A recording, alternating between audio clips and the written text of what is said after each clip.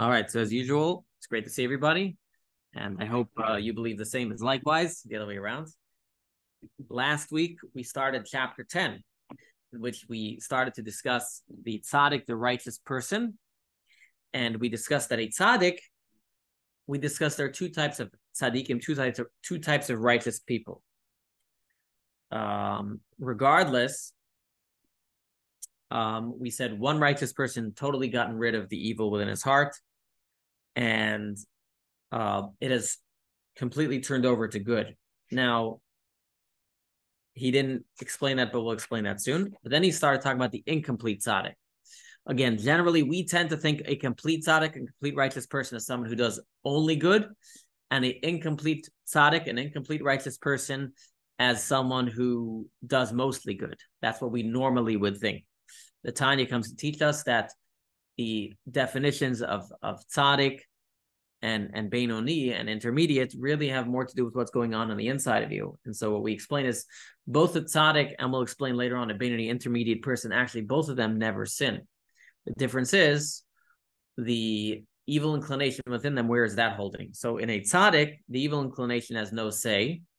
And with a Beinoni, with their intermediate person, as we'll discuss in the later chapters, the evil inclination does have a say, just you don't listen to it.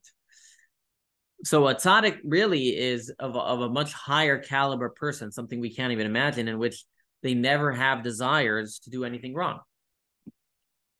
They never desire to do anything wrong. Within that, there are two levels. There's the complete tzaddik and the incomplete tzaddik. So you might ask me, what's the difference between the complete and the incomplete? And the answer we started to explain last week is the complete tzaddik means the evil inclination not only never says anything bad, but the evil inclination itself is now turned into good. So it's become now an advocate for the good. It's completely been transformed. Not a speck of evil within this person. We'll discuss in today's class how that is very rare. But then we have people, righteous people, who have within them still a vestige of the evil inclination, but it is so minute, it is so small that they don't notice it. So the question is, if you don't notice it, then really what difference is there between a fully righteous and between a complete tzaddik and a not complete tzaddik? And here comes the interesting point that we touched upon last week, and we're going to expand upon this week, and that is that if indeed the person had completely eradicated the evil within their heart, if the tzaddik, the incomplete tzaddik, had indeed taken their evil inclination and transformed it to good, their love of God would be complete. But being that their love of God is not complete, and they are not completely disgusted by evil, they never desire evil, but they're not completely disgusted by it, that shows that there is still some vestige of evil within them. So again, if you have no evil within you, you love God 100%, and you have not only do you not desire worldly things, it's disgusting to you. But you can be a complete tzaddik where you never think of doing anything bad, yet at the same time, you are not necessarily completely repulsed by evil. Okay? And that is going to be the big difference, and we're going to expand upon it. You might ask why. Why having a little bit of evil inclination within you means you're not repulsed. And we're going to discuss that, and that's going to be of great relevance to us.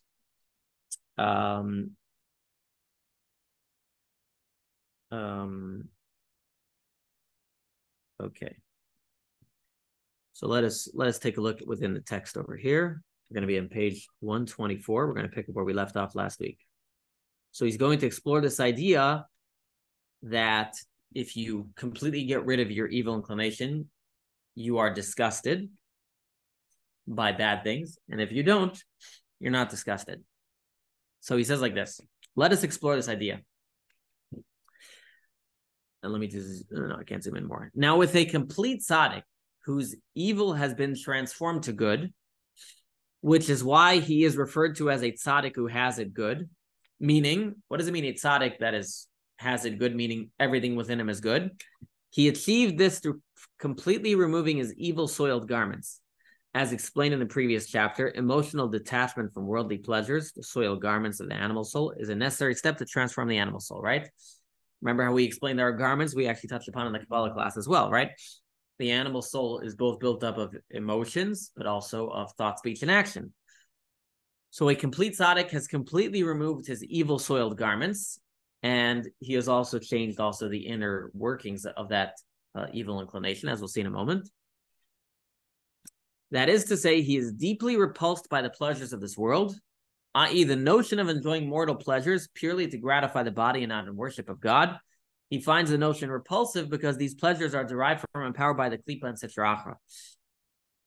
In other words, there are many people out there who recognize the beauty, maybe of spirituality, and so they've chosen spirituality over physical pleasures. This person is not like that. He's not just saying, I recognize the beauty of spirituality over physical pleasures. He's saying physical pleasures, I don't even see how they're pleasurable. This is what a complete tzaddik is. He doesn't even see, he couldn't even fathom that there is a pleasure within the physical world. Now he continues. Why not? As we have learned, there are no spiritually neutral activities. Your kosher pleasure will enhance consciousness of God if your intentions are to elevate the experience to higher purpose. But if carried out for the sake of indulgence alone, the act hides God and strengthens the force of negativity, klipa. To the complete tzaddik, all forms of klipa are utterly objectionable, even enjoying a kosher sandwich while temporarily forgetting about God. So if you want to offer complete tzaddik a beautiful deli sandwich, he will not appreciate it. He might eat a kosher deli sandwich, but the physical pleasure of it is not going to be anything of substance to him. They tell a story, just to illustrate this. They tell a story of there was a great rabbi in France, Bernois, France, Chabad yeshiva there. He was famous for really not caring about physical pleasures at all. So he would famously rail against ice cream. He would talk about, leave the worldly pleasures, and he would rail against how terrible ice cream is. So one time he was at a wedding and he was eating ice cream. And so one of his students came over to him and says, Rabbi, you talk the talk. Why don't you walk the walk? You're railing against us all about eating ice cream. Here you are eating ice cream. So the rabbi says, what, this is ice cream? Basically, he had no idea. He was at a wedding. There's food there. You pick up the food, you eat it, and because you need to eat, whatever, you move on. He didn't even know it was ice cream. He heard ice cream is this thing that people love, and so he rails against ice cream. The whole idea of ice cream just never, stuck in his mind. So this is what a tzaddik is even more. They're even repulsed by these things. So, but that's the idea, is that, we can't even fathom such an idea, but this is a tzaddik. But I'll get to how this is practical for us. And then he continues, good to see you, Baruch. And the complete tzaddik completely and utterly detests anything that is from the sitra achara, from the other side. Let me just let's a couple more people in the class. Okay, we're discussing a complete tzaddik, how he detests anything that is non-godly. Why? This is the important line. Due to his profound love for God and his holiness. Again, why does he detest anything that's evil? Due to his profound love for God and his holiness, with an exceptional love that is great and pleasurable, mentioned above. So here's the question. Here is what we're going to discuss. We'll read some text in a moment, but he is saying that this tzaddik, this complete tzaddik, detests any physical pleasures because they come from the other side. They come from the sitra achra, the other side. They're not godly. And anything that's not godly, he detests. Why? Because he loves God. Now, you might ask, why can't you love God and like ice cream? And I think we've had this discussion in Tanya before. This is really where it discusses it straight up. So again, we're saying you cannot completely love God and also love ice cream. Why not? Why can't you like ice cream and love God? He explains, because God has made one opposite the other. That's Ecclesiastes. There is no spiritually neutral zone. If you love God, you will detest anything that opposes God, any act that is from klipa and sitra achara. Rabbi? Yes. You could like ice cream because it enhances your ability to daven, study, whatever. Is that not true? You can, and I can. Um, to a tzaddik, though, even the physical pleasure of ice cream is not pleasurable. Only God is pleasurable. To you and me, we can eat and enjoy the world in ways that enhance our learning of God. So I might say, I could eat a good pizza because that'll help me. That'll help me in my studies. I feel good. I've eaten good. I feel good. I'm ready to move on. I'm ready to study. To a tzaddik, he finds no pleasure in the pizza because that little bit of pleasure, nevertheless, is a pleasure in something other than God. And honestly, it's an animalistic pleasure. We have found ways to use animalistic pleasures for good things. But for a tzaddik, there is nothing else besides for his love of God. Got it. Thank you. Yeah, we're going to expand on this point as well because it is an interesting point. But at this point, what he's saying is that if you completely love God, as he says, to a great and pleasurable love, you cannot love the physicality. As he continues, as the verse states, I utterly detest them. They have become my enemies. Probe me, O God, and know my heart. King David asked God to probe his heart. Do I utterly detest the enemies of God? Love of God and contempt for that which opposes God are inversely related. Nina says he feels pleasure, but he denies it. That could be with some people, but that's incorrect with a complete tzaddik. A complete tzaddik actually does not feel any pleasure. If you were to imagine, we do not enjoy things that aren't food, right? You eat earth, we don't enjoy it. A tzaddik does not enjoy physical pleasures. He's not just denying it, doesn't feel it. There's a story of the Alter Rebbe. Let's tell a story. The first Chabad Rebbe,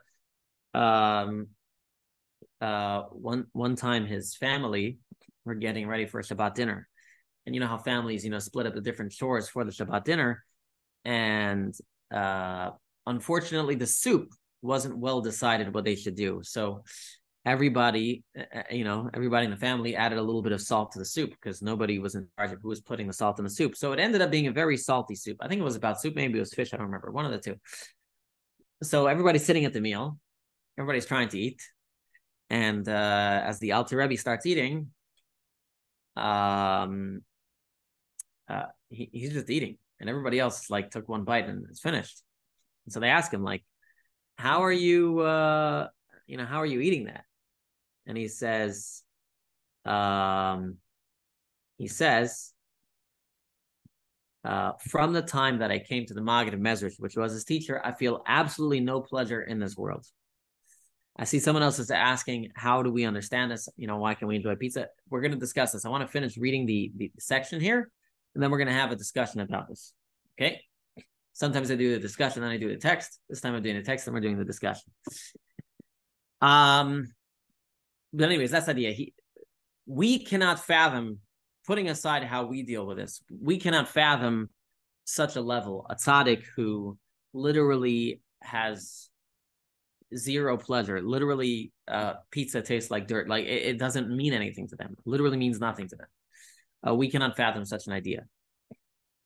We're not tzaddikim. We're not that level. They literally don't have the animalistic soul. The animalistic soul is now a godly soul. Hence, there's no animalistic feelings. It's completely godly. And if they have to eat, they have to eat. So this is why tzaddikim, they lived very lives of denial. It didn't mean anything to them, but we'll get to a couple stories and ideas and way to bring this down to us. But let's continue. The Tanya uses two terms here, detest and repulsion, to refer to two different experiences of emotionally rejecting evil. Detesting is a rejection of the abstract forces of klipa and sitra, which conceal God. Repulsion refers to rejection of tangible or physical desires. Whatever. Okay. Let's continue. If a person achieves, you don't have to worry about that paragraph. If a person achieves a complete transformation of the animal soul, then his loathing of and repulsion for evil will be as powerful as his love. Since repulsion is literally the opposite of love of God, as detesting. If you detest the idea of smoking because it is damaging to your health, you will inevitably be repulsed by someone actually smoking. They go hand in hand. All right, so now we need to discuss this. Because as has been pointed out, and it is a good question, and that is that how do we why can't I? Well, let me read the actual chat here. So the actual chat is: can we enjoy pizza as a function of God's creation? Doesn't God ask in the world to come if we've enjoyed all the earthly pleasures He made available? That passage. I think we discussed that passage in chapter 2 or 3. But no, these are good questions. How do we put this all together? What does it even mean? What does it mean that you can't have two simultaneous loves? We spent actually, especially considering we spent a bunch of chapters describing how you can enjoy the world with the permission of God. In other words, for example, we discussed, eating good meat. We discussed telling good jokes, how they can all be godly. And we discussed at length how Chabad Hasidus is against separating ourselves from the world. So, how do we jive this with the tzaddik? So the first thing I want to point out here is that we are not tzaddikim. And in fact, the Alter Rebbe actually wrote a separate book called The Book for Righteous People, the book for tzaddikim. Okay, the book we're reading, the Tanya, is written for us. We are not expected, and we don't expect to become righteous. We can learn things from them, and we need to discuss what a tzaddik is, so we know that we are not a tzaddik. But on a whole, the Tanya is not about righteous people. We have to discuss it, to give us an understanding of who we are, compare and contrast. So the first thing to understand is that, yes, for us, we're not expecting any of us here to lose our pleasure in pizza, or at least most of us. And we are going to do what we've described in previous chapters, to use our pleasure in pizza for other things. What is the job of a tzaddik? What does a tzaddik exactly do? How are they serving God when they kind of seem aloof from the world? When worldly pleasures mean nothing to them? That's for a tzaddik to understand. Obviously, to an extent, they help us, but there are many hidden tzaddikim, many hidden righteous people. What's their job? Again, it's not for us to understand. They have their mission. Like I said, the Alter Rebbe wrote a special book for them, which we actually don't have. It was actually burnt in a fire. We don't have that book, but we know he wrote it, and there was a discussion about it. So I don't want anybody walking away from this class thinking that ultimate level isn't necessarily where they're going to get. We have to remember what we've discussed till now, which is really more pertinent for us than what we're going to discuss later. Nevertheless, there are things we can learn from tzaddikim, from the righteous people. So maybe when you're referencing that Talmud, it's more directed for the rest of us, is one simple answer I could give. Of course, there's other answers that I could give, but a simple answer is, yes, we are meant to interact with the world and use the worldly things. Even a tzaddik is meant to interact with the world, but his interaction with the world is more directed by godliness. In other words, for God, the reason why they're going to eat a piece of cake or a brownie or a pizza will be very different than why we're going to eat it, because they're not going to experience the pleasure of those items. So it's not even pleasurable to them. It's not like they're denying themselves. They actually don't feel the pleasure of it. Hopefully that gives you one basic idea. But we want to understand on a deeper level, because this is very pertinent for us. What does it mean that we can't have both pleasures at the same time? In other words, when we why can't we enjoy the world and enjoy God? That's really what's very pertinent to us. Why can't I enjoy swimming and enjoy praying? Why can't I? The answer is you can enjoy swimming, you can enjoy praying.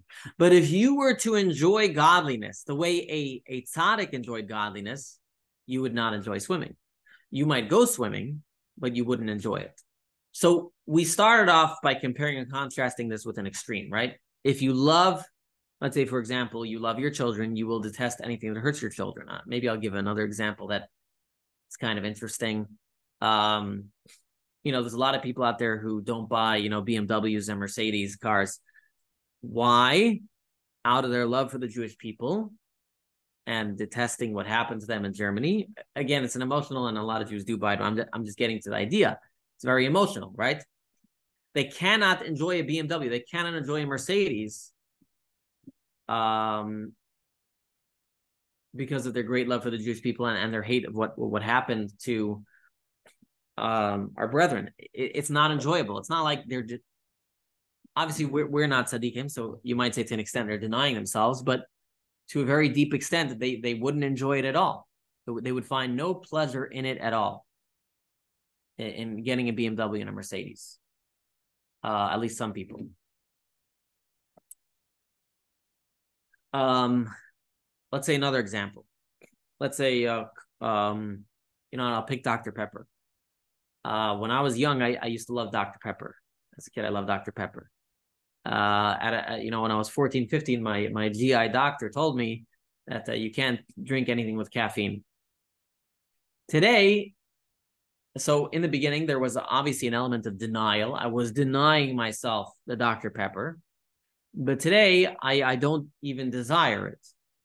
Now, you can even take that a step further. Some people, when it comes to health food items, they're literally repulsed. There are some people who are literally repulsed by, non-GMO, by GMO products, or people are repulsed by meat, vegetarians, because they love animals so much. We see this concept of possibility. Do we have the extremes that tzaddikim have? That righteous people have, where they literally find zero pleasure in the world? I don't think so. I don't think any of us really get to that point, because we don't experience that powerful level of love. The closest thing, again, that we can experience is maybe love for our loved ones, in which we completely would find zero pleasure in anything that would harm them. But we get the concept in which we can, through love for something, I think a vegetarian is a great example, through their love of animals, they detest meat. It doesn't even look tasty. It can look repulsive to them. But some of us here are not vegetarians, or most of us are not vegetarians.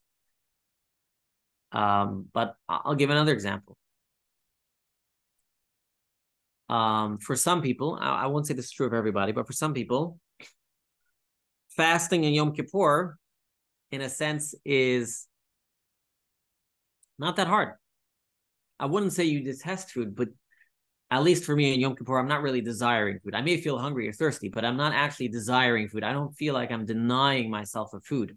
I enjoy Yom Kippur so much that the lack of food doesn't really bother me. Conversely, by the way, Tisha B'Av, the holiday where we are commemorating the destruction of the temple, or I should say other fast days, I would say I have more of a desire for the food on those days, and I can feel a stronger pull towards it.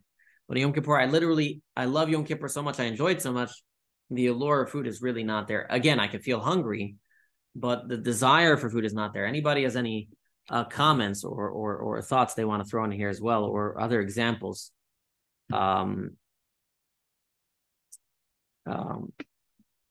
you might think of in your life? It could be a worldly example. Yes. Tzaddik finds zero pleasure in his brother. How can he or she work to make this world a better place? I believe I explained earlier that tzaddikim have their own separate mission. We don't necessarily know exactly what it is. Like I said, there was a separate book written for tzaddikim, but they definitely have a mission. And if you're a tzaddik, I suppose you have some communication with the worlds above, and you kind of know what you have to do. Obviously, we see that they inspire us. But like I said, there's hidden ones. What do they do exactly? When I become one, I'll let you know. Yes, David. So, Rabbi, this might be off the topic a little bit. So I'm inviting you to tell me to settle down, and we'll just talk about it separately. But one of the things I never understood about the Tanya, or at least the Alter Rebbe's agenda with writing this particular section of the Tanya, is it seems like there's very few tzaddiks in the world. Yeah. Right. Okay. But yet the Alter Rebbe goes through like a breakdown of like the incomplete tzaddik and other designations for just like a dozen people in the whole world. What was his agenda for doing that? Yeah, good question. So first of all, in the totality of the Tanya, it's one chapter, which is 53 chapters. But why does he spend a full chapter on it? Well, first of all, he puts it in his own chapter, so you know it's a separate topic. But also, don't forget, the Tanya is written both for lay people like us and scholars alike. And he proves a lot of what he's saying from passages. And understanding what a tzaddik is helps explain his position based on the passages. What is a tzaddik? What is a Beinoni? What is a rasha? What is righteous? What is intermediate? What is wicked? He has to explain these passages. Through explaining what a tzaddik is over here, he actually helps explain the passages and the questions that he brought in chapter 1. So explaining this helps reinforce the basis of his entire thesis. And so just from a plain and simple thesis perspective, he had to explain this. So that's, one simple explanation. But there's also, like I said, there are many lessons along the way we can learn from righteous people. For example, this general idea of you can't have it all, right? You can't, have your cake and eat it too, literally is what he's saying.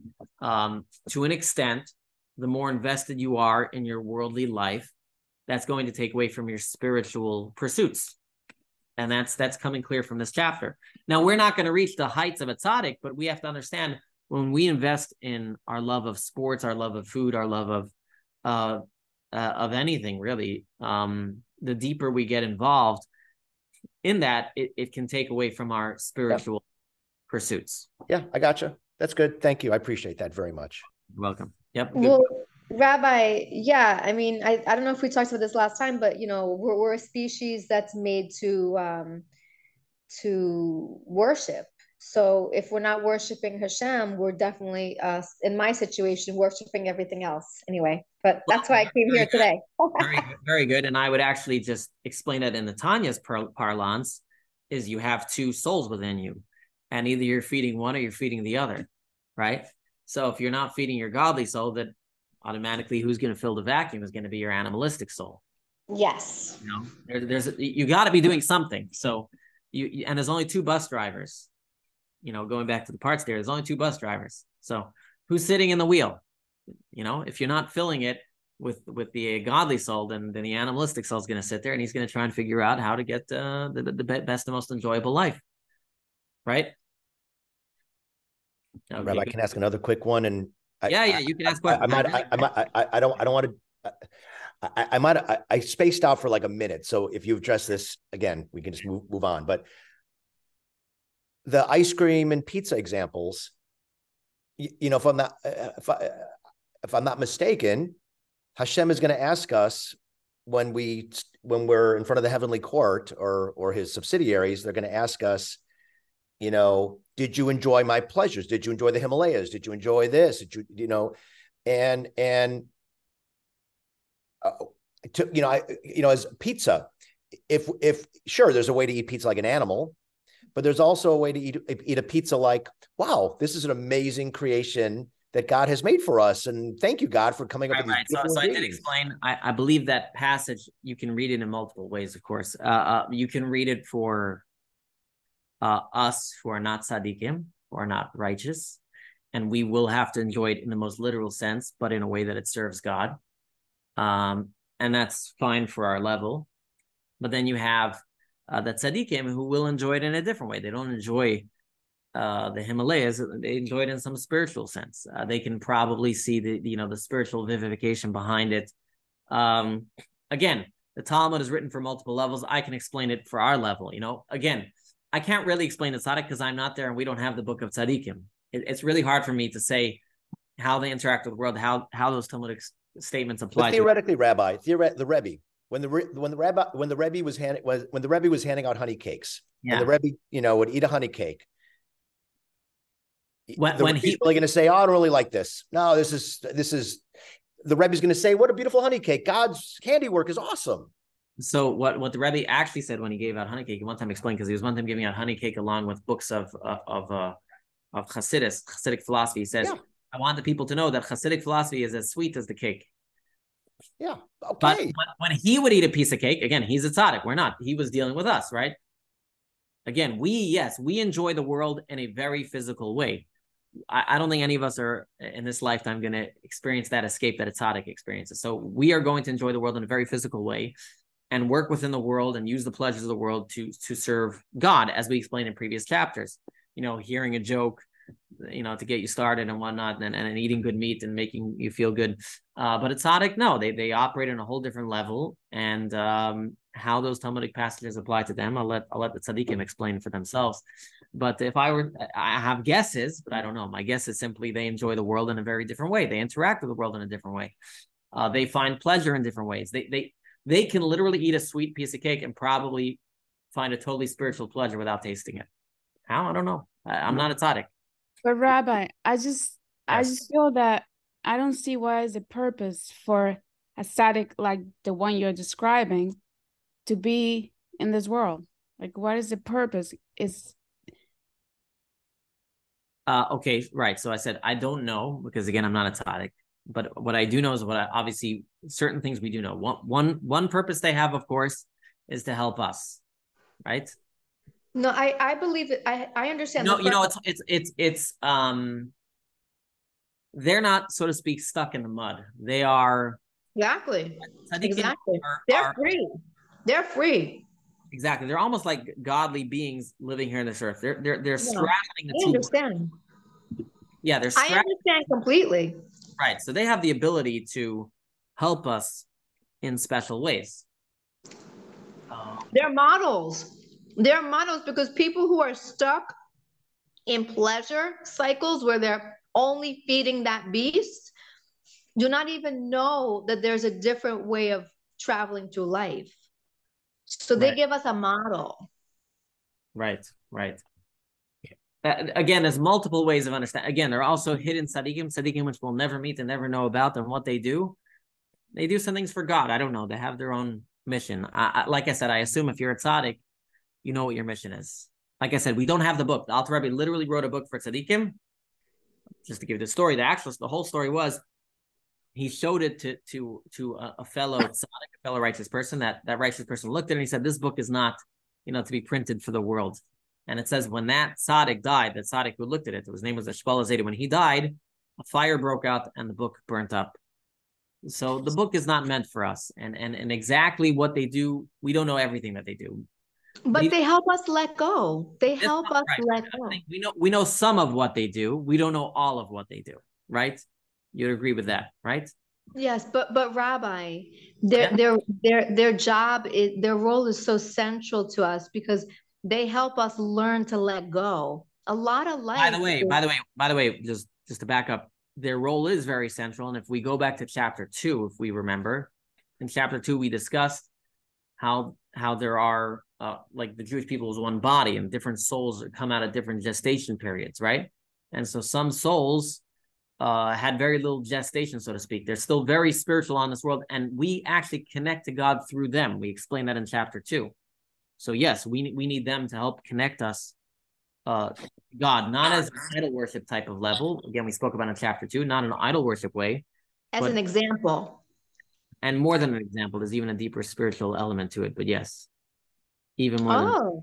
It makes us question because it makes us. You'll have to go back to my class on chapter 2. Sorry, go ahead. Okay. Yeah. Any other questions or comments? I know that tzaddik is kind of. I want to share a couple stories just so you appreciate tzaddikim a little bit more. You have a better appreciation for it. So, the Rebbe himself had a big house, but actually when he bought a very simple house, and you can still go into his house. The Rebbe never updated his house. His house was never updated.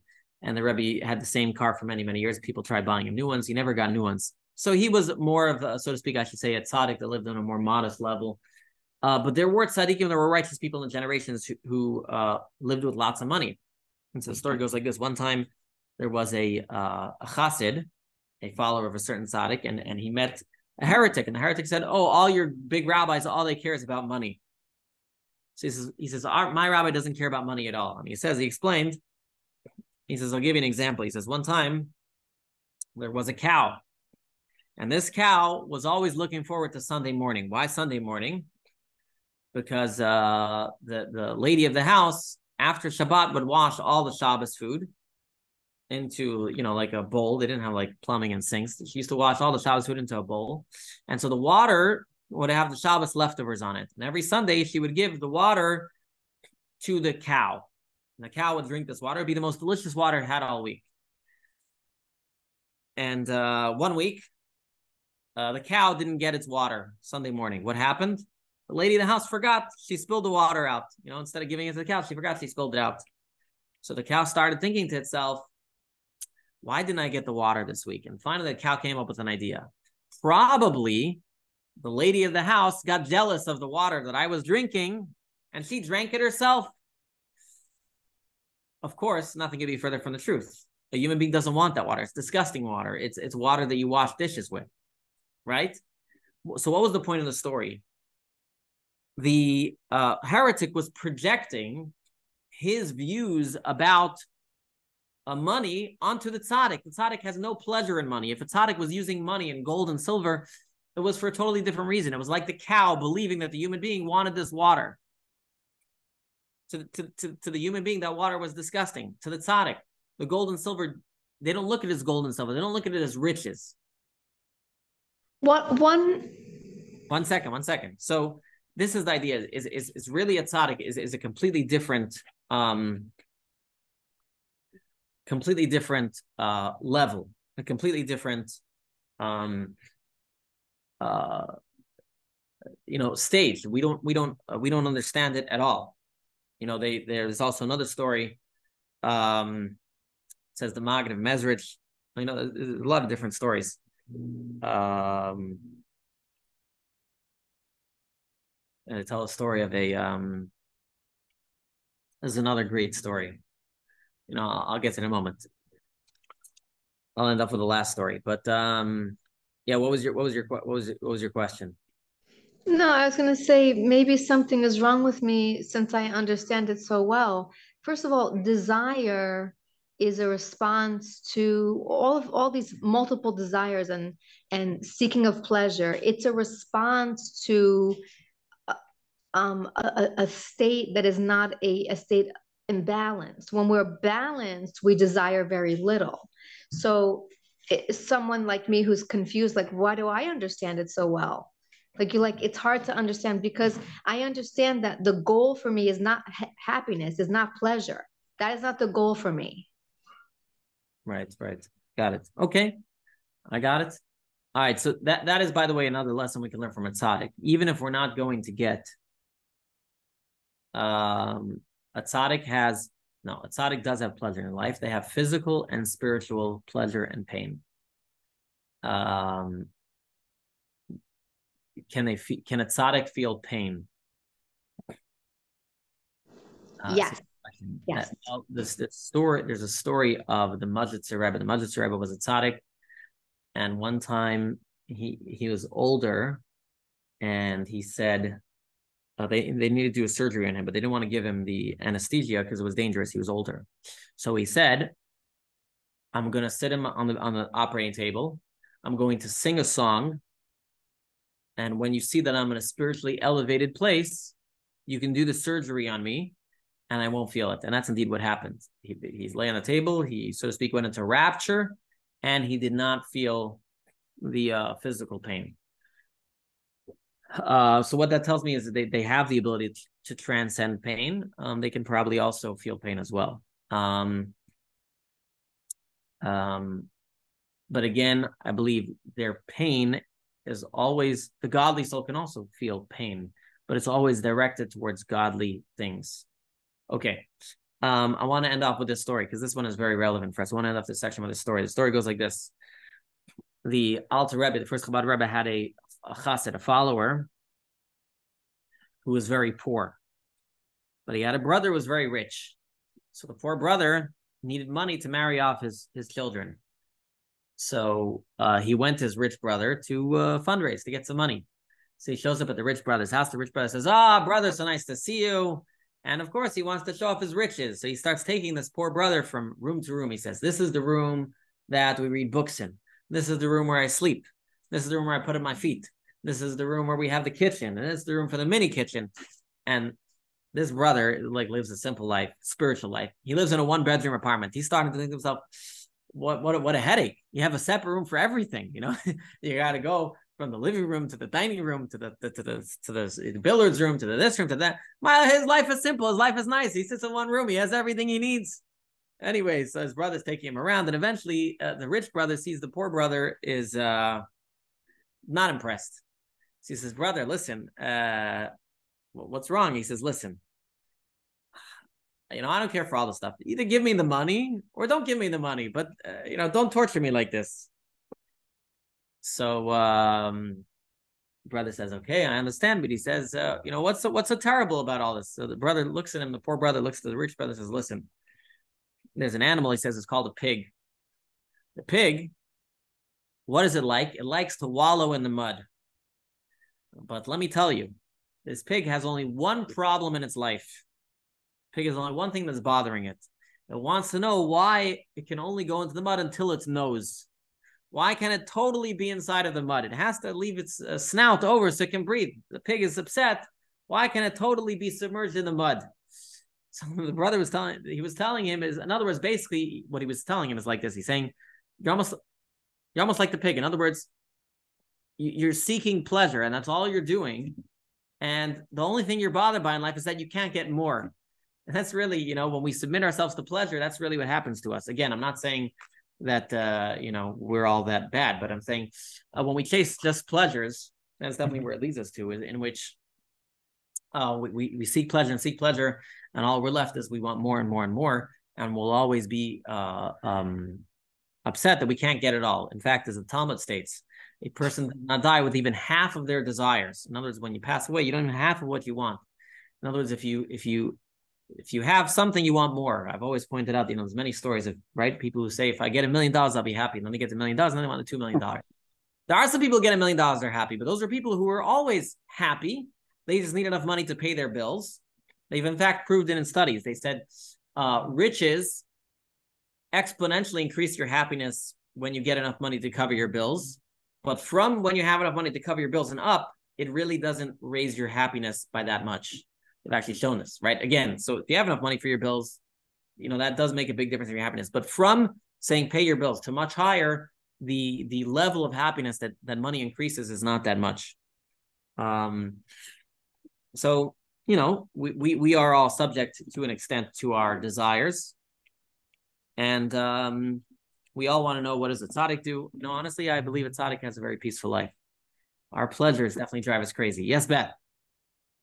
No, I'm agreeing with everything you're saying. Okay, all right. Yeah, something bad. It is so true. You keep wanting more and more, and you think that's going to fulfill your spiritual side, but look how many people are so miserable. Not everybody, right? But a lot of people I know who have everything. It looks like they have everything, especially on Facebook. But anyway, it's not true. I have a friend who was a psychiatrist years ago. He said, it may look perfect. He said, trust me, nobody has it perfect, which is true. But yeah. I've enjoyed everything you've said. And as far as the tzaddik, to me, it's just somebody who's on a much higher level and who's closer to God. That's probably too simple, but that's no, that's actually a great encapsulation of it. And really, that's another point we didn't even discuss. They're at a spiritual plane that we can't even appreciate. Yeah, exactly. And that's why I said, I think in last class, I said, there are great rabbis and rebbitzins, great men and women, but great doesn't mean you're a tzaddik. You can, be a wonderful person, helpful, do lots of mitzvahs, but a tzaddik is just a different caliber. They're more, and that spirituality comes from that level of completely getting rid of their evil inclination. It's nothing to say bad about us, but a tzaddik is a completely different caliber, and you're right, closer to God, and will hopefully help us connect, see that spirituality. Well, Rabbi, there's people that understand their true mission here better than others. That's the thing. I want to understand your mission more by they come to tomorrow night's class. But just to give one more example of what a tzaddik is, and actually it'll come to play in tomorrow's class as well, but they tell the story of a family that was put in a dungeon by, an evil landlord. And so they're put in the dungeon and they live there. And then they have kids and they have grandkids. And so they pass on a tradition to their kids and grandkids, their great grandkids, that, they that there's a world out there, a bigger world out there. They're living in this dungeon and they have what they have there, and every single day food drops out from the sky, from the hole at the top. And the parents tried to pass on a tradition that there's a whole world out there. But as time goes on and generations go by, people start to doubt it. People say that they don't believe it. It's like, is there really a world out there? Is there really a world beyond what we see? Nobody's ever seen it in years. They must be delusional or something, and they start to believe this is all there is. The reality that they see is all there is. And then one day, 100 years later, a new prisoner gets popped in there. And this new prisoner starts to tell them about this world out there and how there's a whole nother existence. And suddenly the people start to believe, because now they're seeing someone who not only can talk about another world out there and has heard about it, but someone who's actually experienced it. It simply says that's what a tzaddik is. A tzaddik is not just someone who does more good deeds than us. They actually experience spirituality. And therefore they can pass on to us that, yes, there is a spiritual world beyond what we see. They have that ability to pass it on to us because they're like that captive that's dropped in. They're kind of more spiritual human beings dropped here on this earth. And we can see from them that there is a greater spirituality, greater than we can see here. Seeing somebody like the Rebbe and other tzaddikim gave us an appreciation that there is something beyond what we see, because we can see someone who lives that spirituality here on this earth. And so that's a great importance of appreciating the tzaddikim. So I think that's kind of also gives another idea and how to understand the role that tzaddikim play, at least for us. It's interesting, by the way. I think I mentioned this. Rabbi Abraham J. Twersky. He was a psychologist, and he opened up a lot, rehabilitation homes. But he wrote lots of books, great books. And in one of his books, where he gives stories of tzaddikim, he actually starts off in the preface like, "What's the point of these stories of these tzaddikim? Like, they're just so much better than us, so to speak. Like, what does that mean to us?" And he says, first of all, it can inspire us. And second of all, we can strive to do an element of what they do in their lives. We cannot necessarily get there fully, but an element. And so that example is over here as well. A tzaddik's great love of God causes their disgust for worldly things. And conversely, we can learn from this as well, even if we're never going to get there, to understand that there is a push and pull here, that if you want more spirituality, you have to let go of some of your physical pleasures, or at least not be so involved in it. I would venture to say that even those of us here who talk about, eating steak for godly reasons and pizza for godly reasons, there can be an animalistic part of it that enters as well. Do you eat exactly the amount of steak that is necessary, or something's good, you eat a little bit more, right? Piece is good, you'll take another slice even if you don't really need it. We can get too engrossed in our whatever our physical attractions are too. We have to remember that they will take away. So there's a lot of people, they wonder, why are their prayers not becoming as spiritual as they would like? Maybe it's too much chocolate cake, as Hasidim would always say, or things like that. There is a push and pull, and that's one of the takeaways we have from looking at a tzaddik, even if we're never going to get to their level of complete disgust of the physicality and complete and entire desire, love, and pleasure for God. We have to understand that there is a push and pull here. And honestly, it's not a far-fetched idea. We see it very plainly. Where a lot of people, there are a lot of mitzvahs they don't want to take upon themselves because of their other worldly pleasures. As I always say, a lot of times it's priorities. When people say they don't have the time, a lot of times it's not they don't have the time. It's their what are their priorities? What do they love more? So, for example, people say they don't have enough time to do the prayers. They're too long. Well, maybe if you got rid of the hour a day of Netflix, or some people, they don't want to come to synagogue, but they'll go to the movies. Whatever, they say they don't have the time, but we clearly see they do have the time. Or people that don't want to spend money on certain, for example, people want to buy the cheapest spiritual, right? Buy the cheapest mezuzah, buy the cheapest tefillin, buy the cheapest lulav and etrog. when it comes to spiritual things, sometimes we get the cheapest. And when it comes to physical things, we get the most expensive. What does that come from? That comes from, again, it's not judging anybody. We all have reasons, and I'm not perfect either. I'm not saying I'm perfect. I am far from perfect. But we all have our reasons. And sometimes maybe they're good reasons. But that's the idea, is where are your pleasure centers? Where are your priorities? And if we really love God, we're going to want to make the things that beautify God the most. So if I really love God and I'm doing something for God, I want to get the nicest thing. Think about it. You buy flowers for your spouse. You could buy the $2 flowers, or you can get the $10 flowers. You want to get a gift. Now, obviously, there it's kind of easier to see because your spouse might, give you over the head if you don't bring them a $10 flowers. There's not $2 flowers, Rabbi. Well, see, I don't know because my wife it's not really into flowers. So I'm sorry, I don't actually know about this. But whatever it is, you get the idea. For our kids, how many people do so much for their kids because they love them? They don't give them the bare basics of what they need to survive. They give them above and beyond even what they would give themselves out of their love for their children. They want to give them the best that they can get. Again, everybody at their level. A multimillionaire is going to give their kid, everybody's stretching themselves, right? I might stretch myself to get myself a kid something that's $5, and a multimillionaire will stretch themselves to get, $1,000 thing. But everybody stretches themselves for their children. We should stretch ourselves for God as well. But again, it boils down to, if you're doing the mitzvah out of a sense of obligation, or if you can create within yourself a love of God, which the whole Tanya is all about this, as I said last week. The purpose of the Tanya is to create within ourselves a love of God.